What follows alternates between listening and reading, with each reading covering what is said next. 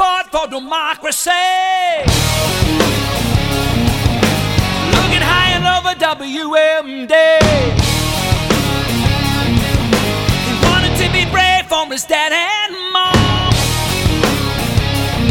He never saw the flash from the roadside bar. Harry's hands keep holding on. Harry's heart keeps on beating strong. Born and raised in the promised land, he still believes. Harry's hands keep holding on. Harry's heart keeps on beating strong. Born and raised in the promised land, he still believes. Southbound riot, take me home. Southbound riot, I love that road. Just east of midnight, I can hear the late night radio, and like the sunshine, it will point the way. Just east of midnight.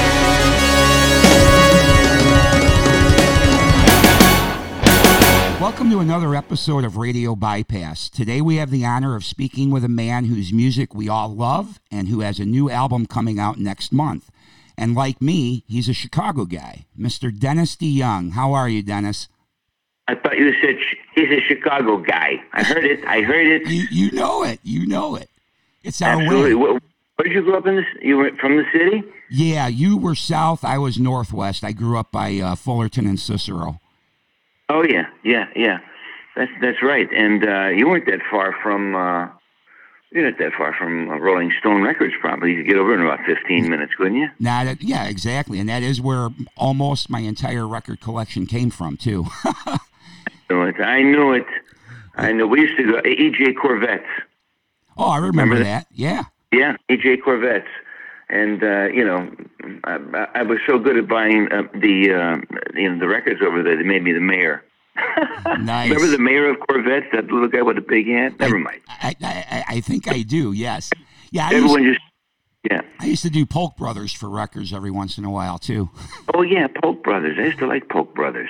Now everybody in your audience just turned the radio off or whatever. I know, what are these guys talking about? Yeah.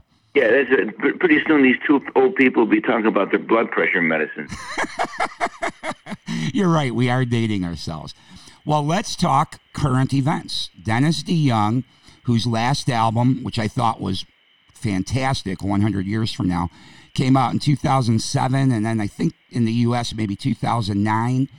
But now in 2020, new record coming out, 26 East, Volume 1 on May 22nd is the release date now?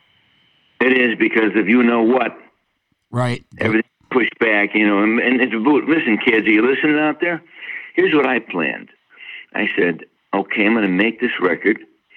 When will the next pandemic strike? Let's release it the week that happens. And to boot, no pun intended, now that I've said that, the record company is in Italy. Yes, Frontiers. Only thing we're missing is a Chinese manufacturer. But anyway, so it's coming out the 22nd. It was supposed to come out the 10th of April, 9th, something like that. But this is a lesson being taught to humanity that we are not in control of anything. So get used to it. Yes, for sure. I know, because I was originally looking forward to seeing you tomorrow night at the House of Blues. I know it's a real, I hate to say the word bummer because I'll sound like some hippie, but it is a bummer.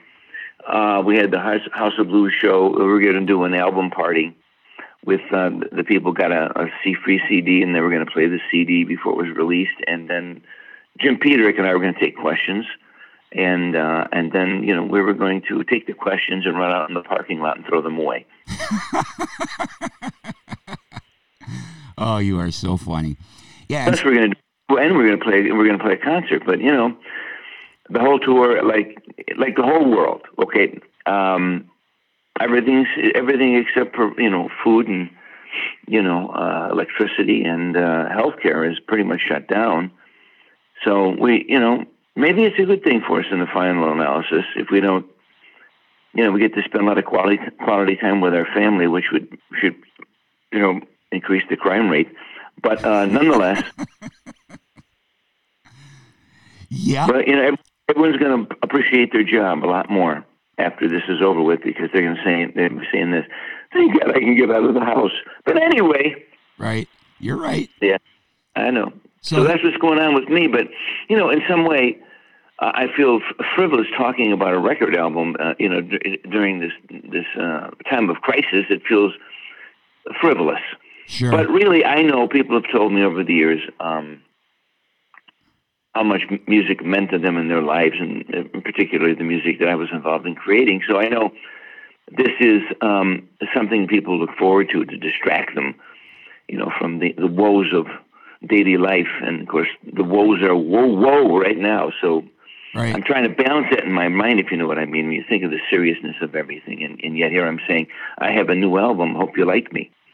Right, which people will, but you're right. I mean, it might seem a little frivolous with what's going on, but at the same time, for many of us, I know I was always like this, when you're facing a time of crisis and you're feeling down, music is what gets you through. So you are actually probably helping many people get through this pandemic just simply by creating the music that you create, Well, it's as I've told people, and they tell me this, so many years later, that how much I help them, and I'm not the only musician that hears these stories, but how much the music meant to them, how many times it, really facilitated them through some tough times. I think to myself, wow, that's really amazing, because, what I was trying to do was beat Queen and Aerosmith, for God's sakes.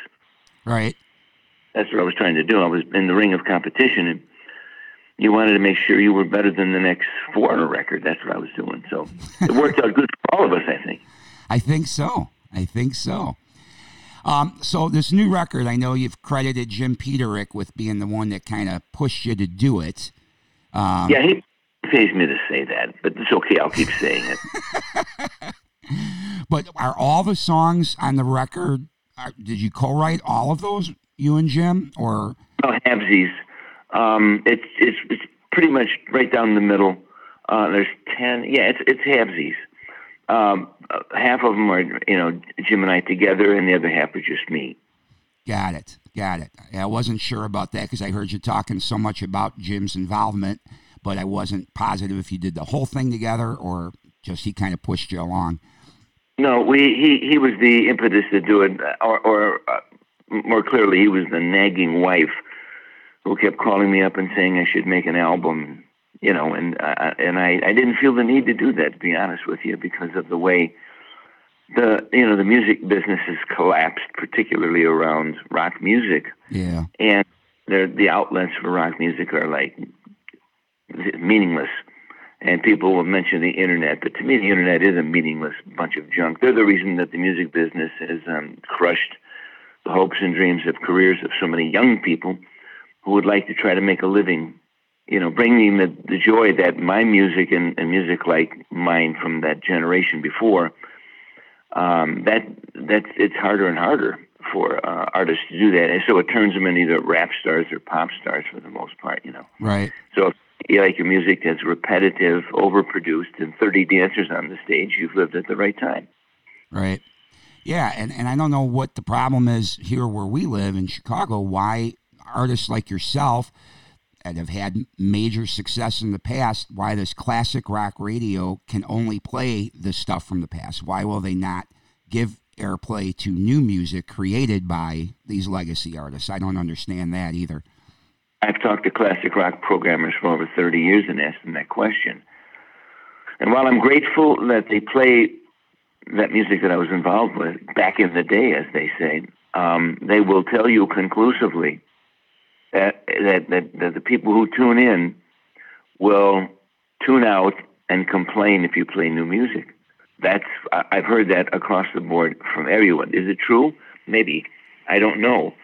But that's the reason they don't do it. And I understand it to a point, because let's go back one generation to the what they used to be called oldie stations, when they played a lot of the almost exclusive music of the 50s and the early 60s, and didn't really get into, maybe touched the 70s a little bit. And for years they played all those oldies, and they never played new music, and they had a format. I don't know if that format even exists anymore. There probably does on a satellite someplace, but right. the people who, listen, radio stations are businesses, kids. And here's how it works. My belief has always been, if a radio station can play one song 24/7 and get all the advertisements, people like that song so much, they tuned in, radio stations would play one song. Because what radio stations are geared to do is sell advertising dollars. Right. That's what they're not a public service. They are a business. And without the advertising money, then they can't afford, their broadcasting towers, their equipment, their personnel, right on down the line. So it is a big business, and always has been. I think it's shrinking now, but it has been and always will be that way. So for people at classic rock stations to tell you, it's been their experience that the listeners don't want to hear it. I think they might be saying something truthful, because what classic rock people have become are really the oldie stations. That's it, right. 70s and 80s. And it just jumped up 2 decades. And, if you're tuning in here, the Everly Brothers and Elvis, and then, and somebody tries to play you some new music, here comes Lady Gaga. I don't think they would appreciate that either. So that's pretty much what it is. The problem is, and maybe this is the way it should be. I'm 73, Ralph, and I've said this before. Maybe I shouldn't be making music anymore, because it was essentially a music made by young people for young people. Yeah, that's how it started. True. The shelf life of rock and roll stunned everybody. So if it started sometime 53, 54, whenever it really began, it was really very strong for quite a number of years. And I think it's in some ways it's run out of gas a little bit in terms of the rock bands I listen to. It seems to me that too many of them are obsessed with quirky singers. That's what I think. Mm-hmm. And when you look back at even the history of 50s, 60s, 70s, into the early 80s, every rock artist almost had what I would call a legitimate rock voice leading the charge. Name the band, and if some had two.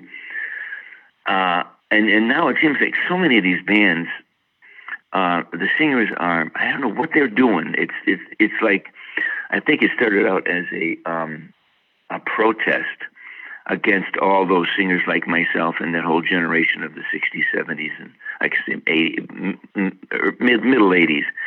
And then you got people who, you start getting bands that didn't focus on that, and it's continued. And I believe, if you want me to show you how this all works together, I believe that's why those singing shows are so doggone popular. Got me? Yeah. Shows and The Voice, and even on America's Got Talent, that people are waiting for the singers because they're desperate to hear real singing, because right. it's the connection of human soul to human soul through the auditory canal in the ear that touches the soul. It's organic. It's the greatest art form. Music is not music. It is magic. I used to think I was a musician. I am a magician, and all of us are, because what we create is indescribable.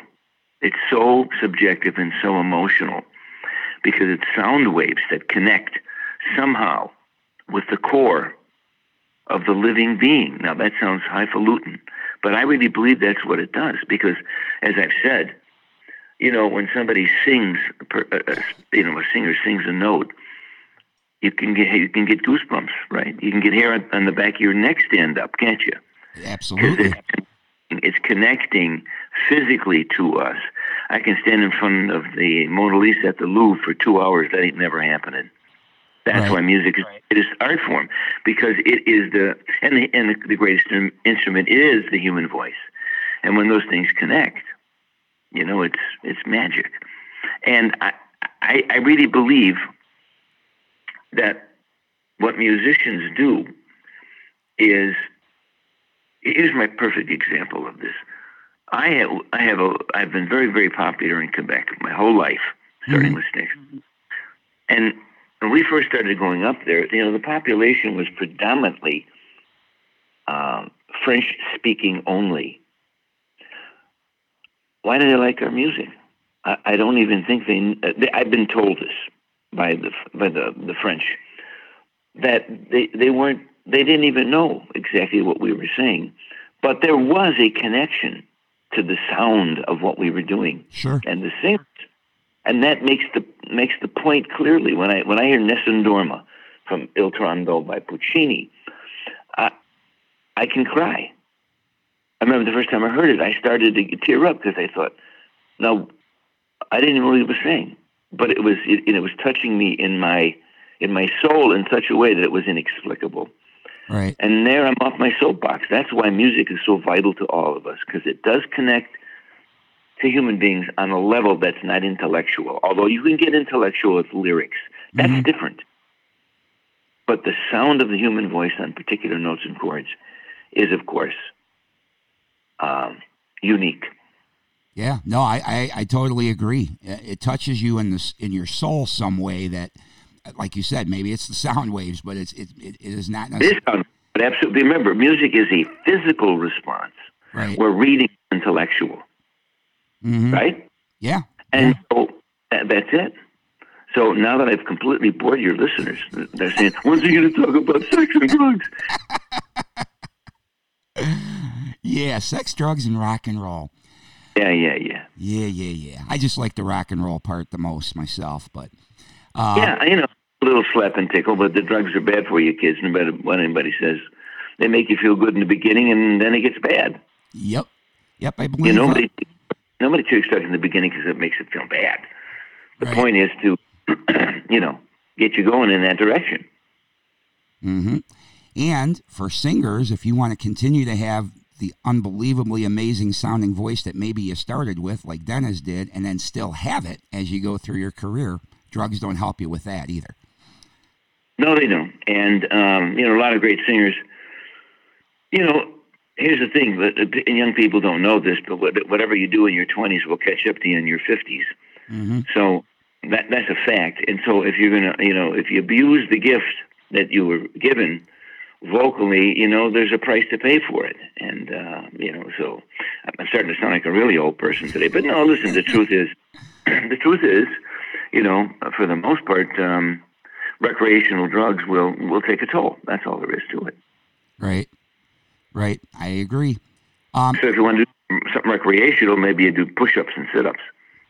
Yeah, right. Or a jog, whatever. So going back to 26 East Volume 1, the fact that you called it that, I assume means there is a Volume 2. Wondering... Yeah, we wrote too many songs, Jim and I, together. We had 18, because I was afraid that I wasn't going to have good songs for the record. And the reason I refused to do the record, I had an offer like in 2015, and I kept turning it down. Because I thought, am I going to be able? I don't want to. You mentioned 100 years from now. I thought that's a pretty good record. I don't know. I don't want to make one that's not as good as that. I don't want. You don't want to feel like you're going backwards. Right. So we had a bunch of songs, and the record company says, we want them all, so we'll offer you the opportunity to make 2 records. So I took it for a couple of reasons, but the primary reason, I spent a lot of money doing all that, and there was no way to recoup that money, that investment into making the records.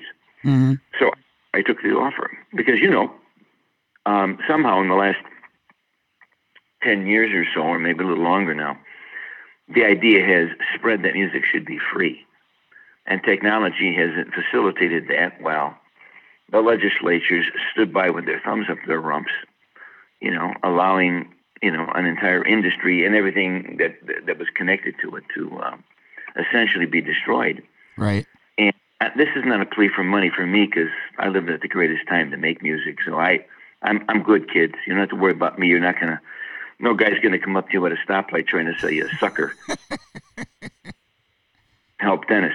But really, musicians, as I alluded to earlier, they need to make money for what they do. And it can't just be with live performance, because even the availability and the possibility of performing live has diminished greatly over the last 10, 20 years.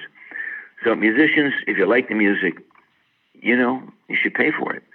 And I don't say go on there and buy the album and be disappointed, but if you like a song, you should download it and keep the music alive for the musician.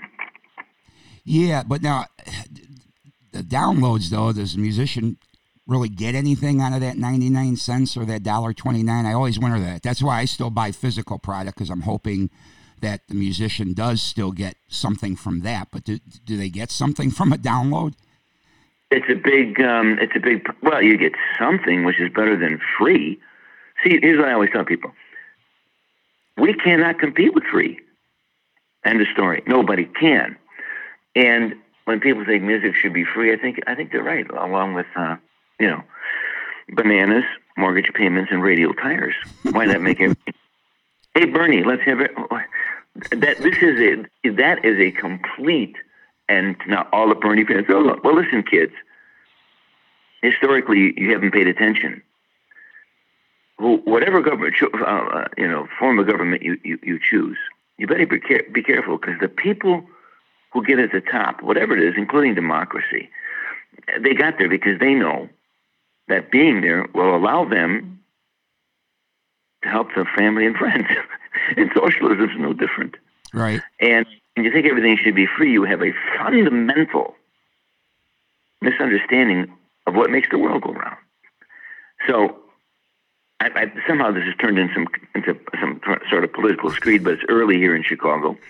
But I'm just telling you, for 99 cents, if the music that you hear and you like it is not worth 99 cents, then it's not worth anything. Don't listen to it. And as I recall, 45 used to be 99 cents in the 1960s, weren't they? Yeah, that sounds right. Maybe even 39 cents for a 45. I think I remember paying. Boy, you should have told me where you were buying your records. I always paid like $1 for those singles. I think that was at Ben Franklin. Yeah, and that's why people started buying albums. They were $3.99, and the singles were $1. So you get 10 more songs. That's why they started selling. Right. But I hate to make this into a financial situation, but it is. You're paying the musician for his time, his effort, and his talent. And so I say, when you hear something new, and it doesn't have to be my music, like I said, I don't need your money. I need your love. So pay attention, right? Go listen to it. If you can't afford it, I understand. But for all the young musicians who are trying to bring you their life's blood work and make you happy, consider that. That's all I'm saying. Yeah, no, I agree. And the podcast that I do is a music podcast, playing a little bit of old stuff, but in my case, I'm trying to push the new acts that are out there, because I don't think they have any other outlet, really, it seems like. So, in almost every episode, when I wrap up, I always say, if you like what you heard today, go buy it, because I'm a big supporter of that, because the musician whose music resonated with me, that created that music, that's wonderful for me. They deserve to get paid for it, I think so. But once again, this is not about money for me, kids. This is about money for young people who are trying to bring their point of view musically. And I know it really makes a difference in people's lives, because they've told me. Yeah. They relentlessly tell me wherever I go. Like if I show up in Cleveland, the people in Cleveland, if they get a chance to talk to me, or on my Facebook page, they're going to thank me for coming there. Man, I'm not there with the Red Cross. I'm there as a musician, as a jobbing musician, making a living, but that's how much music means to people. And Absolutely. I've been a very, very, very fortunate man. And if anybody listening has ever bought anything that I've created, I thank you, and my family thanks you, because you've given me a great life. Well, and you've been good to us too. Your previous band, I have the entire Dennis DeYoung era collection. Most of it on vinyl. I've rebought a couple of things on CD, but all these years later, that music still resonates with me and still makes me feel good and brings me back. As like we're talking, it brings you back to a certain time in your life. If I listen to The Grand Illusion. I remember, what I was doing when I was a teenager and things like that. So, yeah, music just it's special. That's all I can say. And that's how I felt about your 100 Years From Now record too. You make a lot. I've read things where you kind of make some jokes about you're getting older. Should you still be making music, which you mentioned earlier? But yeah, I got to tell you, Dennis, the 100 Years From Now record, and obviously it's later stage of your career, and I think that's one of the best records you ever made. I mean, I Don't Believe in Anything, Private Jones, Turn Off CNN, Forgiveness. What fantastic songs those all are. Yeah, I'm not going to argue with you. If I did, I'd be crazy. But I agree. It is a fantastic album. So, when I need a goal. I'm a goalpost guy. I don't sit down at the piano or the guitar like Jim does, Jim Peterick. He writes to breathe and eat and live. This is his lifeblood. Me, I do it. If there's a goalpost down there, like if I have a goal, I'll run to it. That's what I do. But I don't ever felt the need to do it all the time. I spent a lot of years doing it like that. And over the years, I felt, I think, I could be very happy now with what I've created and say, if you want to see what Dennis DeYoung or Dennis DeYoung and Styx was all about, it's there. You can check it out. So, I know this sounds a little dour today, but really, you get to a certain point in your life and you think, well, I remember when I was talking to my father, he was about my age, he said, Dennis, I lived a good life. I've lived a good life. And that's how I feel. And I don't feel the need to run in front of audiences. And I do it because, it's what I do. But when I'm on stage, I have some friends and people I know, a lot of people who live to be on stage. I do not. I have a wife and 2 children, and I had a wife and a daughter before I had a record contract. So I always looked at what I do as being a job, the greatest job in the world. But nonetheless, I understood from the beginning that the bargain was, if I do this and you like it, you pay me to do it. Right. And that doesn't stop me ever from trying to create the best thing, as the first single said from Styx, the best thing I could, whatever it was, whatever song, whatever performance. I would be always giving my all. And I read McCartney said the same thing. He said, Paul, what do you think when 50,000 people are looking at you and you're singing your songs? And he says, I think about not making a mistake, singing the best note, getting the lyric right, delivering goods. That's how I do it. And so when you do it in those circumstances, it's a challenge because when you see me, I make it look easy, and like it's the first time.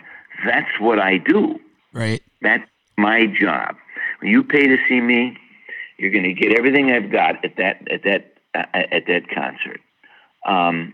But when the applause dies and I get in the car and I go back to the hotel room, well, it's, what's on the Tonight Show? You know what I mean? That's just it. I'm not going to, I learned long ago that the applause that I did so desperately as a young man, when it stops, it does.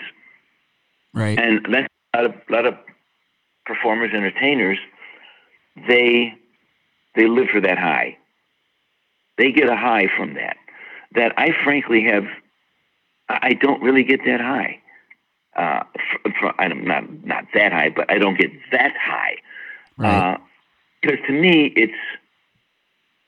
it's me trying to do the very best I can. And what you guys are doing in the audience doesn't mean that much to me. Because I believed if I do what I'm supposed to do, you're going to react the proper way. Mm-hmm. That's it. So the applause is, I always say the applause is almost part of the song. Interesting. If I start playing Lady, people are going to cheer because they recognize and they like it. You see what I mean? Sure. That piano introduction, the applause is part of the song to me. So here's when I notice something.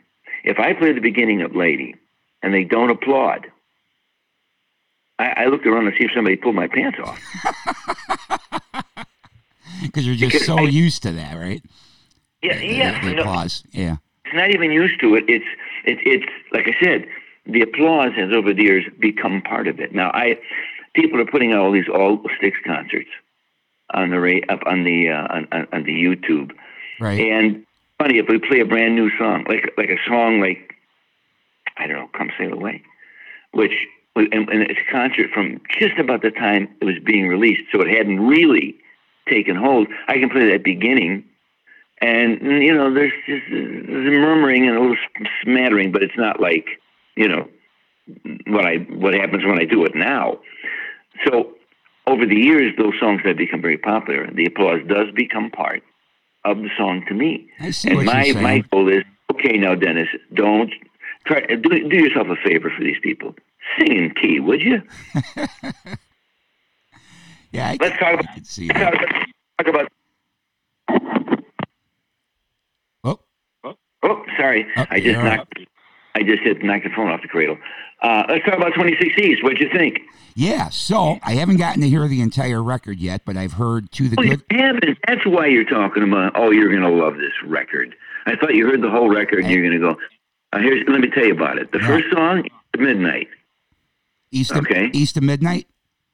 You've got it, right? Okay, that song I've heard, and I'm planning on playing that as part of this interview. Excellent song, and I've heard To the Good Old Days. That's all I've heard so far. Well, you've heard the first song on the album and the last.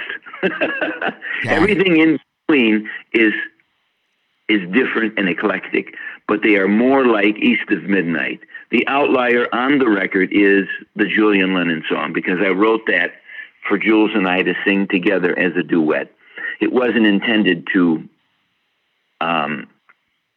fill the appetite of people in the Styx crowd that are, in love between 75 and 81. They're just in love with that period. The rest of the album is really more like that period. But for the first single, I wanted the Julian Lennon song. And then I was talked into doing a B-side, which is East of Midnight, which is just a pure old-fashioned Styx song to me. Yeah, I thought so, too. It very much has that sound, for sure. Now, you haven't heard the rest of the album. Well... No, I was planning on getting it tomorrow night at the House of Blues. So no, I know don't have you, it me, and your brother and my mother, and nobody's getting it. In fact, I don't have a copy of the CD. They haven't shipped them because of the craziness. Right. They can't get the hard product out.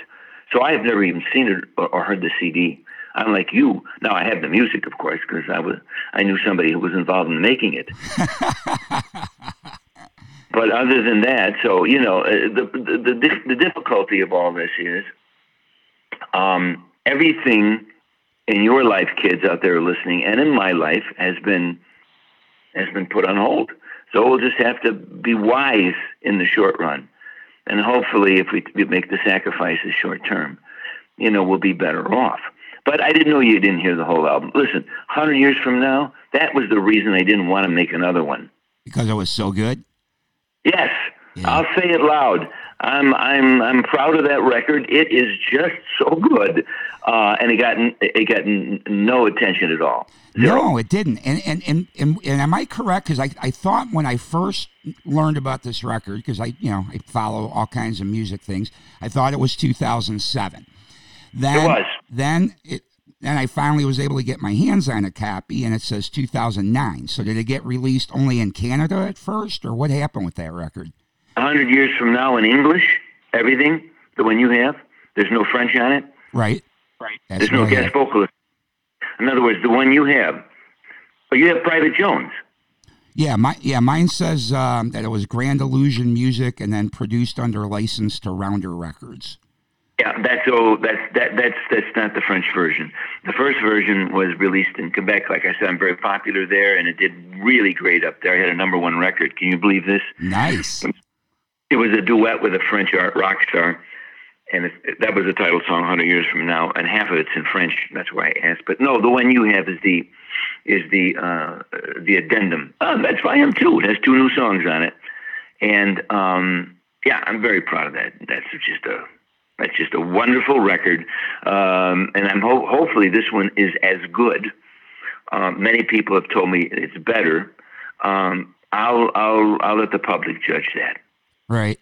So Well, I listen to it. It's still too close. And the interviews I've done have been remarkable in people's desire to tell me how much they love the record, which it doesn't always happen. You can do interviews for albums, and people are nice, but the superlatives for this one have shocked me because I didn't know what to expect. Mm-hmm. And I always felt 100 years was hanging over my head in my own personal view of everything. So if people like this record better than the other one, I like anybody who likes me. I'm easy. Well, I know for sure from the 2 songs I've heard, I'm sure when I hear the whole thing, like it at least as much as 100 years from now. Can't say yet, obviously, if I'll like it better, but I'm sure I'll like it as much because your voice is just so amazing still. It just sounds so good. And the song with Julian Lennon, you guys are singing together throughout the whole track, it sounds like. And that sounds pretty awesome, too, so... Yeah, it's. I'm happy that that Jules. I sent him the demo. I didn't even know him, man. I sent it cold to his business manager, and he hasn't done music for 6 or 7 years, and he jumped back in the ring with me to do it because he liked the song so much. So that's fantastic. So but like I said, if it wasn't for the Beatles, I wouldn't have a job. I saw them on that Sullivan Show, and John, Chuck, and myself, the Panazzo brothers, had formed the band in '62 in my parents' basement, hence the title 26 East. That was the address of the house. Right, on 101st Street, I think, right? First place, and that was, that was the nucleus of Styx. Lots of different guitar players came and went until we found the right combination in 1972. Mm-hmm. So it was the tip of the hat. There's 3 locomotives. Have you seen the artwork? For the new record? Yeah. I have not gotten to see any artwork, no. Oh, yeah. Well, you can do that on the internet. It's there. Just Google, what's the name of the album? 26 East, Volume 1. Yeah, there it'll pop up. There are 3 locomotives leaving the train station, and it looks like they're flying through space. And wait a minute. Yes, I did see that. Yeah, that's the tip of the hat to the 3 guys who started the band. So okay. The album is, if you like Styx, I guarantee you're going to like this record. That's all. And if you don't like them, and you always thought they were poopy faces, I wouldn't listen. Oh, you are just so funny. Like my voice, don't buy this record because there's a lot of me on it. Right. I would hope so. Yeah, I'm singing a song, so I'm just showing off a little bit. There you go. There you go. Well, I know I'm super excited about it, and now throughout your career, a lot of your songwriting, you're such a loyal Chicagoan. You've had a lot of songs that you've written that always kind of bring you back to Chicago, including, I know you had a song called Back to Chicago, but in your solo career, you had like Southbound Ryan and things like that. Any songs on this new record that have anything to do with Chicago besides the album title? Well, East of Midnight's opening lyric is a Southside brick bungalow in a lifetime long ago. There you go. Right, yeah, that's true, yeah. There you go. Opening words are telling you that's where it's a Southside brick bungalow. Even though I grew up in a 2-flat, mm-hmm. The Panazzos were in a bungalow, and bungalow is better than 2-flat if you sing it. Makes sense.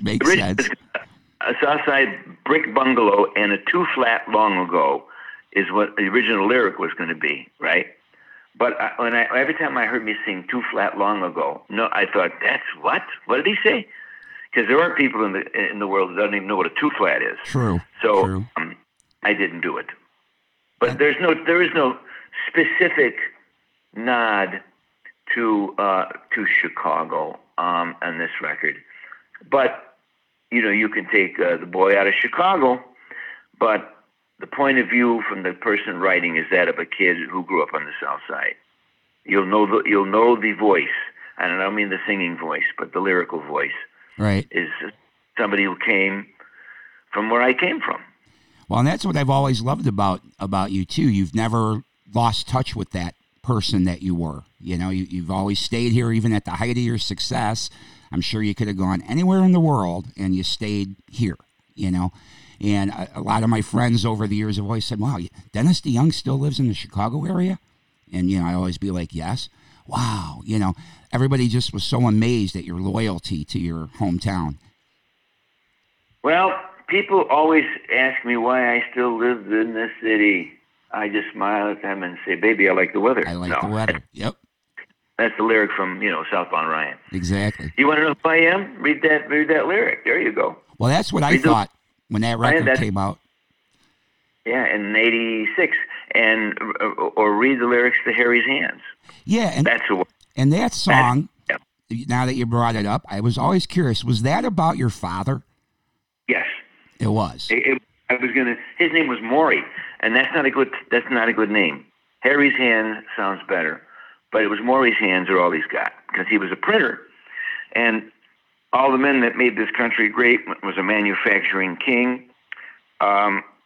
They've borne the brunt that musicians have, and that technology and such have replaced all those people's jobs. And what it did, it took the middle class with them. Mm-hmm. The technology did. And, I am the guy who wrote The Problems Plain to See, Too Much Technology, Machines to Save Our Lives, Machines to Dehumanize.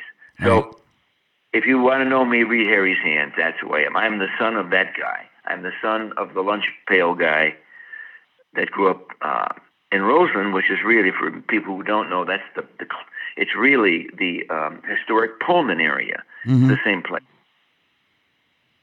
Yeah. Is your house at 26 East, the 2 flat, is it still there? It's still there. It just sold recently. Oh, wow. Yeah, and the people who bought the house from my parents in 1968 just sold it. They were there all that time. Oh, wow. I know. It's pretty cool. Yeah. Anyway, I've got to go. Yep. It was great talking to you. Hope I answered all your questions. And all you people out there, listen, when all these celebrities tell you what to do, and all these, what they want, these public announcements, you know what to do. Are you stupid? We all know. Stay in the house. Keep your loved ones safe. And try to tolerate them. That's the best. That's because, good. Yeah, because if you think they're no prize, they're thinking the same thing about you. Very good advice from Dennis DeYoung. Thank you, Dennis. New record, 26 East, Volume 1, coming out May 22nd, unless it has to change again because of this virus, but hopefully May 22nd, we'll see the new record from Dennis DeYoung. Thanks for joining us. God willing, and the creek don't rise. Thanks, buddy. Thank you, Dennis. Have a good rest of the day. So there's my conversation with Dennis DeYoung from last week. And I want to wrap this up playing a new Dennis DeYoung song from his upcoming album. And this tune is called East of Midnight.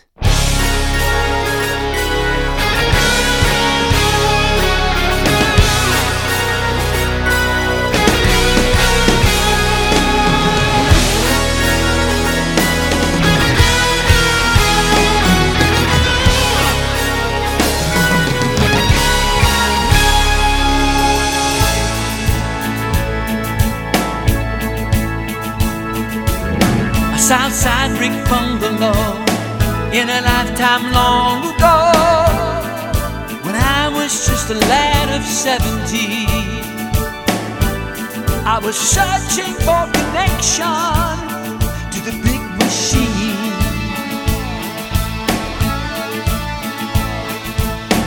feeling lost like everyone, thinking I was the only one, like a tiny spoke in a wheel just spinning round. I was looking for direction when I heard that sound, and I gave my life, and it was all I ever needed. And I was revived